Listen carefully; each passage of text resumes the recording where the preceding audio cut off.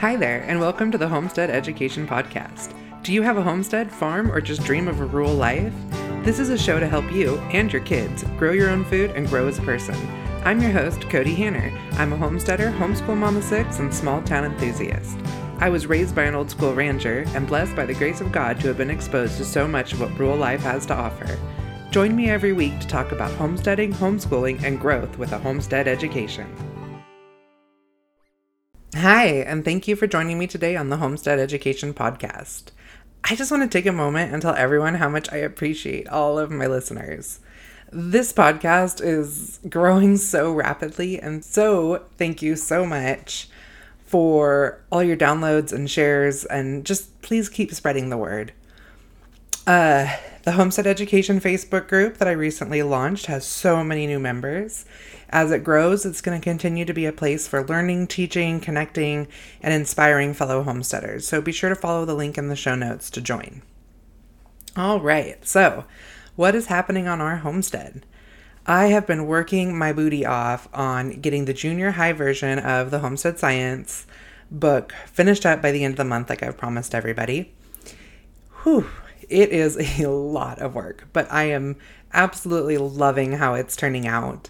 My husband's work schedule has been really crazy lately, and I'm at home with all the kids, which makes it really difficult to write, in case you didn't already know that. But, the junior high version, I mean, it's looking at being an amazing, full science curriculum like I had envisioned. I mean, I'm looking at 300-400 pages just for the text, and that doesn't even include the workbook. So it's going to be a really exciting piece. The raised beds that I've been telling everybody about, we are finally getting going on them. If you go to Instagram, I've been sharing it on my stories and my highlights in the my garden highlights. They're coming along really great. Everybody's been helping. Kind of was joking with my son at one point, my 17-year-old, he was building beds, and, I designed them, and I got all the products and went out and measured everything and taped everything out, and then asked him to start building beds while I went inside and started working on my book a little bit more. And, with Dad not home, he's kind of having to step up a little bit. And I went out and I said, make sure you're taking lots of pictures and then texting them to me, so as it happens, I can add it to my Instagram stories and show everybody that how it's going with us building the homestead or building the planter boxes. And I kind of had to laugh because I said to him, I was like, well, I guess I'm not building anything. And he's like, nope, you're not. And I said, but, I'll trade places with you. You can go in and write a book. He's like, are you kidding me? I can't even write my own name. But I mean, I guess that doesn't really do a huge plug for my homeschooling, but he's never been the biggest school kid. He's more about the trades. So just kind of had to laugh on that one, but it's definitely still a group effort. We are getting ready to farrow. We are having a late spring farrowing this year, which is when all of our pigs kind of have their babies at the same time, and I sell the piglets. We keep a few back to raise out for meat for ourselves or to sell, but mainly sell our piglets. And usually we do a group in January that we sell for 4-H pigs. And then we do another group, usually about May, that I sell to other homesteaders and farmers that want to have pigs to raise out for themselves. But with some setbacks that we had this year, we are just getting around to our late spring farrowing. And I know for sure we're going to have 2 farrow this week, and I think we're looking at 2 to 4 more in the next few weeks. And oh man, I'm so excited to have babies again. They are so cute and fun to have around. And I enjoy meeting everybody that comes and buys piglets. But we have some work to do on our farrowing crates, because our sow Annie, who I've talked about before, the one who beat up our baby boar, she decided to take out a couple of fences in our farrowing barn. So get to clean that up. She's starting to be on my nerves, but she's a good mom and she produces well. So it's a hard one to consider what we want to do with her long term. This week we are also having our 4-H dairy meeting on our property, which is always fun. It gives us a chance to have all the kids out there working with the cows, and we definitely have some work to do to get ready for that, because Our stanchion area is not clean because we haven't been milking lately, and we have to go catch our spoiled heifer, who we were working on the halter about a month ago, and she got away from my son and got back out into pasture with everybody, so we need to go deal with that. But we're having a hard time getting anything done because the amount of rain in North Idaho, oh my gosh, it is crazy. Like, even today, we just sat here and watched the thunderstorms roll across the valley and just dump rain on us, which, I mean, if you follow the Homemade Revelation at all on social media, you'll see some of the pictures of our valley, and I mean, it's amazing. And to watch those storms roll across it's something. But we got to keep trucking even with the rain. So, did you guys happen to see any of my reels about the weeds on Instagram? Oh my gosh. I jokingly said that I think it's rained for 40 days and 40 nights in North Idaho, and the only thing that made it on the ark was weeds. I mean, the rain stops, the sun comes out for just a few minutes, and we have weeds chest high. It is absolutely insane. And I'm trying to keep those under control because my father-in-law is coming to visit this week, and he hasn't seen our house since we were in contract like 4 years ago. And I want to be able to enjoy our yard, and I feel like I'm being closed in by weeds. So, yeah. Anyways, this week's episode. I bet you guys were wondering a little bit why in the world a homestead podcaster would be recording an episode with the title Throwing in the Towel on Your Homestead. That's not what I'm talking about. I'm talking about giving up. I'm not talking about giving up on your whole homestead. I'm talking about deciding where to focus your efforts when you're feeling burned out or overwhelmed or just need to be more intentional about where you allocate like your finances and your time. And this discussion actually came up when I was talking to my husband about episode topics. He wanted to spend his Father's Day working on the homestead with the family. And with his crazy schedule lately, he hasn't been able to just keep up on his regular chores, let alone working with all of us and just spending time with us. So it brought up a conversation of balancing our desires over our responsibilities, where we usually spend Father's Day going fishing or for a drive or something like that. Of course, nobody can afford to drive these days. But he was really like, I want to finish our flower beds or our raised garden beds, which we didn't finish, but we worked on a lot of other really great projects together. And with that, I hope that everybody had a great Father's Day. Mine's always a little hard because I lost my dad 5 years ago, and he was kind of one of those, the man, the myth, the legend types of guys. So not having him around has definitely been hard. And it just really makes me thankful that I have the husband that I have, who is so hands-on with our kids and just always there for our family and our community, and just no matter what needs to be done. We decided to spend our day doing chores versus like fishing. Something that we talk about a lot is chores don't always have to be a burden. I mean, there's definitely enjoyable chores versus fun chores. Like, my husband loves mowing. He gets to be out there on his equipment by himself, listen to music or whatever it is that he listens to. I think he listens to Scanners most of the time, maybe music, I don't know. He loves listening to police Scanners. And he mows our yard, and it looks so beautiful afterwards, and that makes him feel good. Now, getting him up to fix the farrowing crates, that's a whole nother story, because that's a chore that needs to happen versus something that he enjoys doing to keep our property looking nice. And that brought up our conversation of a principle that a lot of entrepreneurs and other business people practice called the 80-20 rule. Some people have heard of it. It's the Pareto principle that states for many outcomes, roughly 80% of the consequences come from 20% of the causes. In other words, a small percentage of the causes have a larger effect. Now, Forbes magazine says that this can change your life, and that actually the effects of this principle have been studied and proven. So in business, this translates as 80% of products usually produce 20% of profits. But with homesteading and entrepreneurship, or really with any life practice, I use the principle to say that 80% of my time and efforts and finances should be focused on the 20% of activities that produce the most income or provide the most in returns. In fact, there's a great book called The 80-20 Principle by Richard Koch. I'll link it in the show notes. If you're feeling like overwhelmed with any of your endeavors, I highly suggest adopting this principle and narrowing down your focus. But basically, it's just a fancy way of saying set your priorities. And I know for a lot of people that's hard. And so that's why I love this principle so much, is because it really gives a direction to the overwhelm. For me, an example is like when I'm working on my business, am I working on writing my book that I have people waiting for and there will be profit coming from once I finish, versus spending a little time redesigning my website.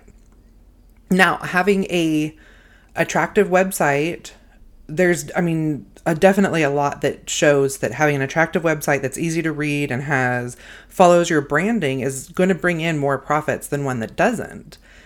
However, people can come to your website all day long. If you don't have a product that produces income, it doesn't matter what your website looks like. Now, like on my homestead, an example of that is taking the time to keep my sows healthy versus brushing out my milk cow. Now, my milk cow, she needs to be brushed regularly to, keep her healthy and clean. And, a couple of our girls we show, and when we are milking, especially if we're doing any open container milking, they need to be brushed out regularly to keep hair and dirt and things like that from building up on them and then getting into our milk. Right now, they're dry and we're not working with them regularly. So brushing my milk cow definitely doesn't need to be at the top of my priority list, where my sows who are, I have to keep their nutrition really high because they're on a constant cycle of farrowing 1 month out. From farrowing, I wean the babies, I give them a month to get their weight back on, and they go right back in and get bred. And so they're having usually 2 litters a year, if not a third one, depending on when their first farrowing was. I have to stay on top of their health and nutrition all the time. Now, another example is canning instead of bread making during canning season. I love homemade bread. Kids love homemade bread. It definitely, big picture, saves us money. But when I have tons and tons of canning to do, and it's taking up the majority of my day, but once I'm done, I'm going to have products that last us all year and get us through tight spots and provide us with the highest quality food that our family can be consuming. Canning takes a priority over making bread, when for a couple week long period, I can easily pick up loaves of bread for a couple of dollars that are still on the healthier end of the breads that can be bought in the store, don't cost me a ton of money, and I can focus my efforts on something that has a larger return on my investment, which in this case is my investment of time. Now, speaking of investing on your homestead, looking at what animals and projects you're investing your money, your profits, assets on, are you investing your money in companion animals versus profit-producing activities?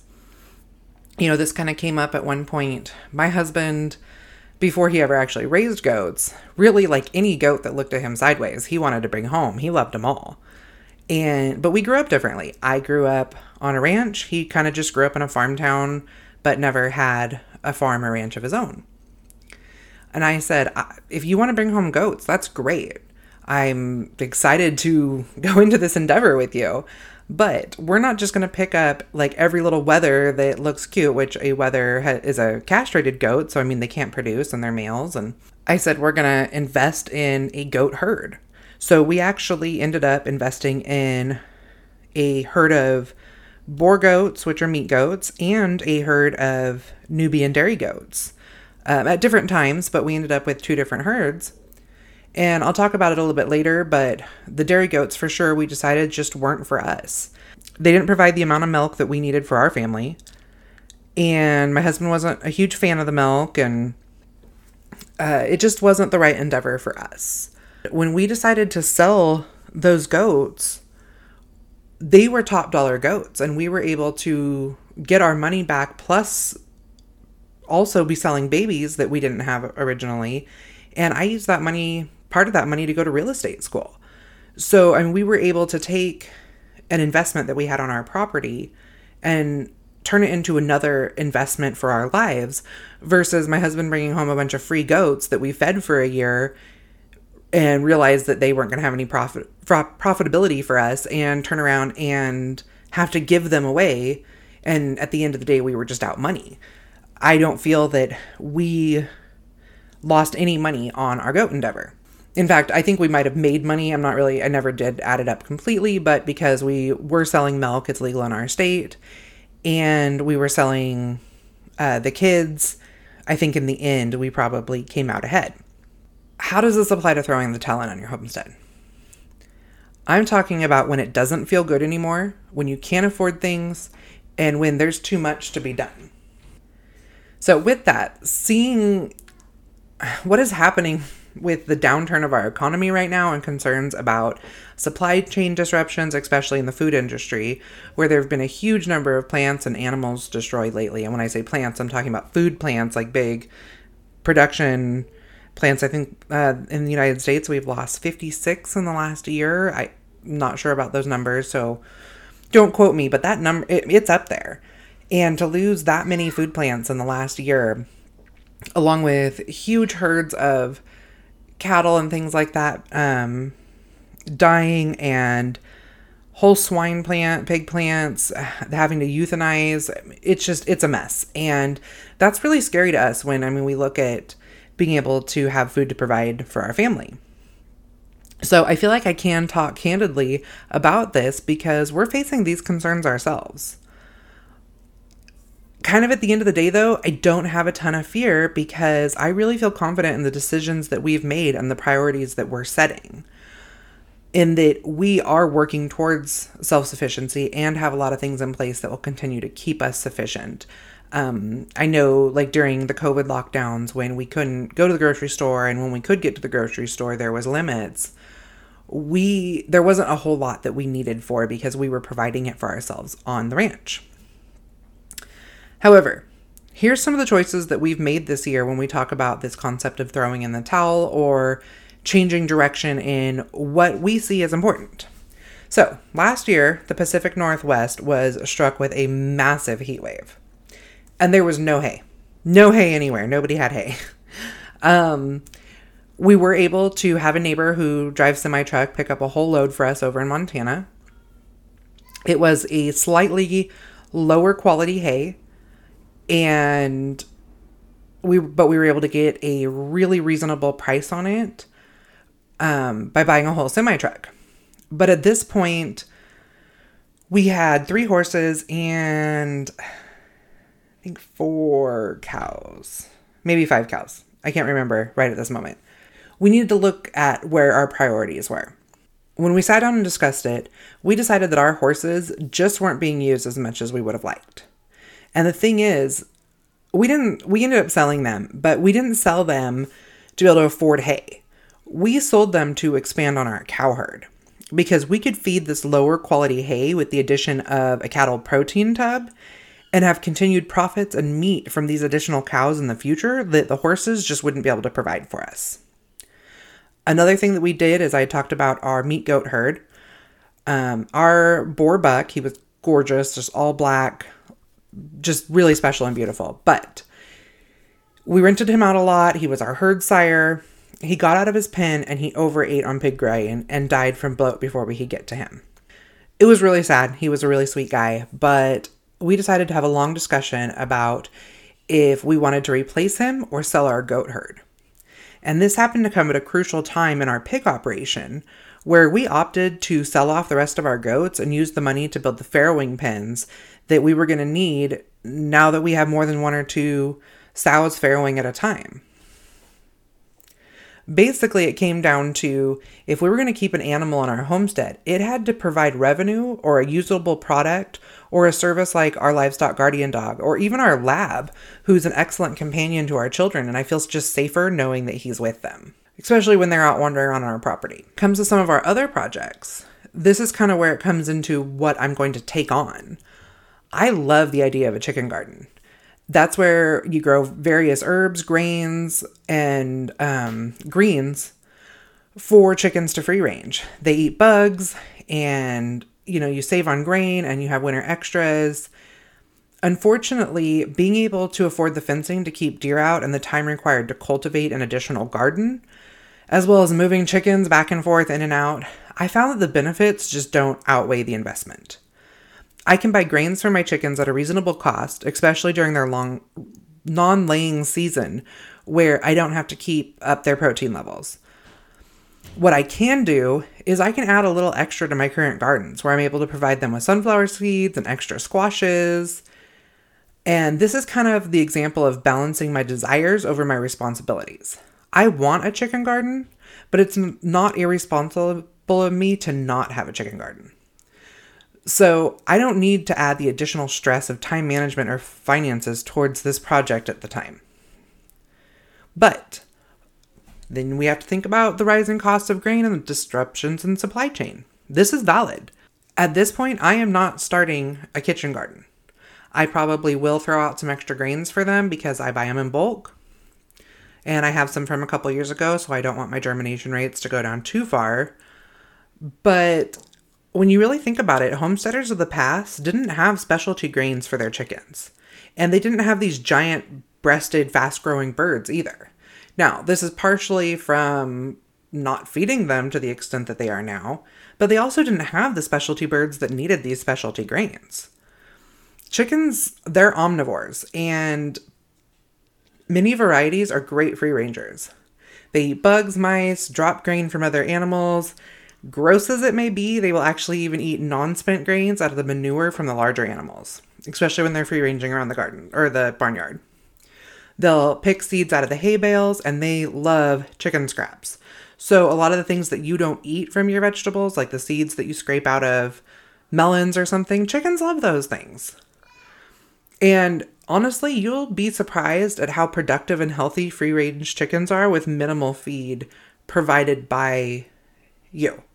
Now, if you have backyard chickens where their only options are a lawn or what you feed them, that's not something that you can really move on a lot. But when you have a whole homestead and permaculture type situation happening, chickens need very little additional. Like, I can put a 50-pound sack of feed in their feeder, and we have, I don't even know how many chickens we have at this point. Probably 20 or more. Definitely more right now because we have our meat birds out in the free ranging and stuff. We open the chicken coop and let them free range, and we're still getting the same amount of eggs, if not more. That 50-pound sack of grain might even last 2 months. And I think I spend $15 on it. And they deal with all sorts of pests around barnyard and with eating all the extra spent grains and things that my kids spill. It definitely reduces on my waste. With this, basically what I'm saying is it doesn't have to be perfect to be okay. It actually reminds me of this debate of the breastfed versus formula-fed newborns, and the bottom line is fed is best. Now, there's a whole science of the exact formula that chickens need to provide the most perfectly nutritious egg. But at the end of the day, being slightly off on some trace mineral isn't going to throw everything out of whack. Your chickens are still going to be healthy, and they're still going to provide nutritious eggs. On the flip side, when it comes to nutrition and where something should be considered an exact science is, for example, feeding dairy cows, or how I mentioned with my pigs earlier. If you want maximum production from a dairy cow that doesn't affect the health of the cow, and to have optimal flavor and a cream ration, nutrition's really important. And dairy nutrition isn't something that I studied heavily in college, so I do a lot of research when it comes to deciding what rations to feed my cow. I buy a dairy mix from our feed mill, and I work really closely with my vet. So what this boils down to is, where do I focus my priorities? And want to know a secret? If everything shut down tomorrow and I couldn't provide the specialty grains to my lactating cows, she would still provide an adequate amount of milk for my family. She'd keep herself healthy, meaning she wouldn't produce so much milk. Her body would just naturally reduce on the amount of milk that she produces to keep her body functioning well. And she would still provide us with beef calves every 2 years, or every year, depending on our breeding schedule. It's going to provide meat back to our family. It just may not be at her max production. Okay, so now that I've convinced you that it's okay to not do it all and choose to spend your time and money on tasks that give you the highest return on investment financially and with self-sufficiency, I want to take a second to talk about the other 20%. Fill this time with things that give you joy. Not that your other homestead activities don't give you joy, but this is a great time to plant the extra flowers. Go ahead and get the mini goat that's just fun and cute to have around the yard, or start saving for that future project. One of my future projects is that I want to have my poultry closer to the house for my enjoyment, for pest control in my gardens. Now, my chickens are fine right where they are. And that can be something that is easily put on our back burner. But I do spend some of my brain time and my actual physical time researching coop ideas and trying to decide where I want to put this future coop that'll work the best with my garden and my permaculture situation. The second part that I want to cover is, how do you take everything that needs to be done on your homestead and decide what is a priority? Because let's be real, everything needs to be done, right? The maintenance, yes. You have to feed every day. You have to water every day. You have to can every season. You have to start seeds every spring. It's not like you can just say, I can't afford to feed that cow anymore, so I'm just not going to. This is where I have a little bit of a system that works really well in our family. Maybe take some notes if you're sitting down and can, or come back and listen to this later. What my husband and I do is 1 to 2 times a year, we sit down and discuss our big goals. Now, I'm not saying that we don't chat on our goals every time we drive to town together or something, but we actually take some time to sit down and actually write them down. Put them on something that we're going to see them and remember what our goals are. Are we focusing on advancing our self-sufficiency? What animal produced the most last year? What did we eat the most of out of our canned products? I guess the canned products one is maybe a little bit further down the list, but definitely, are we focusing on self-sufficiency, or are we talking bringing more revenue in on the farm? Are we talking about getting the kids more involved? What our really big goals are. Then we make a list of everything that needs to be done on our homestead in the coming season. That way we can see it all on paper. Now, the reason we don't do a whole year is because that can be really overwhelming. Now, this discussion will talk about things that are happening big picture in the full year. Like when we talked about the canned products, hey, we went through all the green beans really fast last year. So this year, when we're starting our gardens, we want to add extra green beans. If we want to do more, we're going to have to put it on our list that we need to build additional trellises. So even though that's to make sure we have enough to can in the fall, our priorities right now are what needs to happen on our farm in the spring. So that's where we make a list of what needs to be done. Then we prioritize this list. You can prioritize it from 1 to 10, or you can put stars next to the ones that absolutely have to get done first. And we put this list, once we're done with this list, we actually put it somewhere where we can see it all the time. So that when my husband does have a day where he's just fiddling around in the yard, he can pick which things needs to happen. But our decision making with our prioritized list, it's not the simple part. And the reason I say it's not easy is just because something is at the bottom of the list. For example, it's, with a lot of things, when you're talking money and you prioritize the things you need, and if there's something at the bottom of the list, you kick it off. That doesn't work the same on a homestead. So maybe it's at the bottom of the list because you already handled the bulk of it in the previous year or season, and only something small needs to be done this year. That doesn't make it any less important.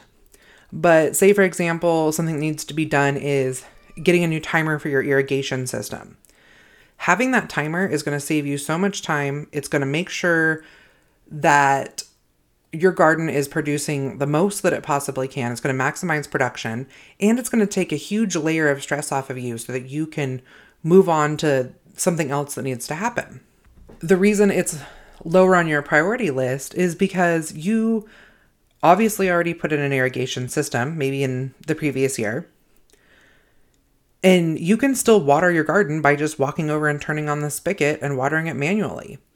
And then when you get to the hardware store, you pick up that timer and get it on the hose. But that is not going to be at the top of your priority list, but you're definitely not going to mark it off of your list completely until it's done. Where your highest priority item might be, I don't know, the roof collapsed on the goat barn. That's a pretty major thing because, goats need a place to live. But this is where you might say to yourself, I haven't sold any goats lately. Milk production was down last season, or only half of our goats were bred back. And this is where you ask yourself, will this be corrected if I fix the barn? Will they be more comfortable and stay warmer, and you'll have, you'll lose less kids and milk production will be higher if this barn is fixed? Then yeah, that needs to stay on your priority list. Whereas if you go, all of our productions were down last year before the roof even collapsed, maybe sticking with goats isn't your highest priority right now. Maybe this is a really good time to sell the goats and use the money to afford the repairs, or maybe to invest in new genetics while you do the repairs. Or if you don't want to get rid of your goats, taking a break from doing any production with them like milking and send them out to pasture where they're doing fire control while you're fixing their barn, and next season you get back into production with them.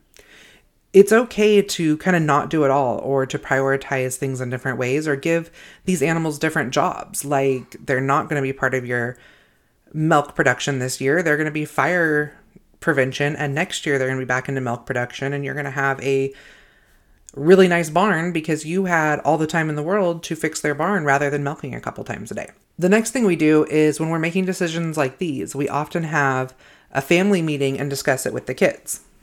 There's 3 reasons for this. Not that the kids get to make all the decisions on our farm, but the first reason is because they do a lot of the feeding on the farm. They're the ones looking at the animals twice a day. They might have seen something that we didn't.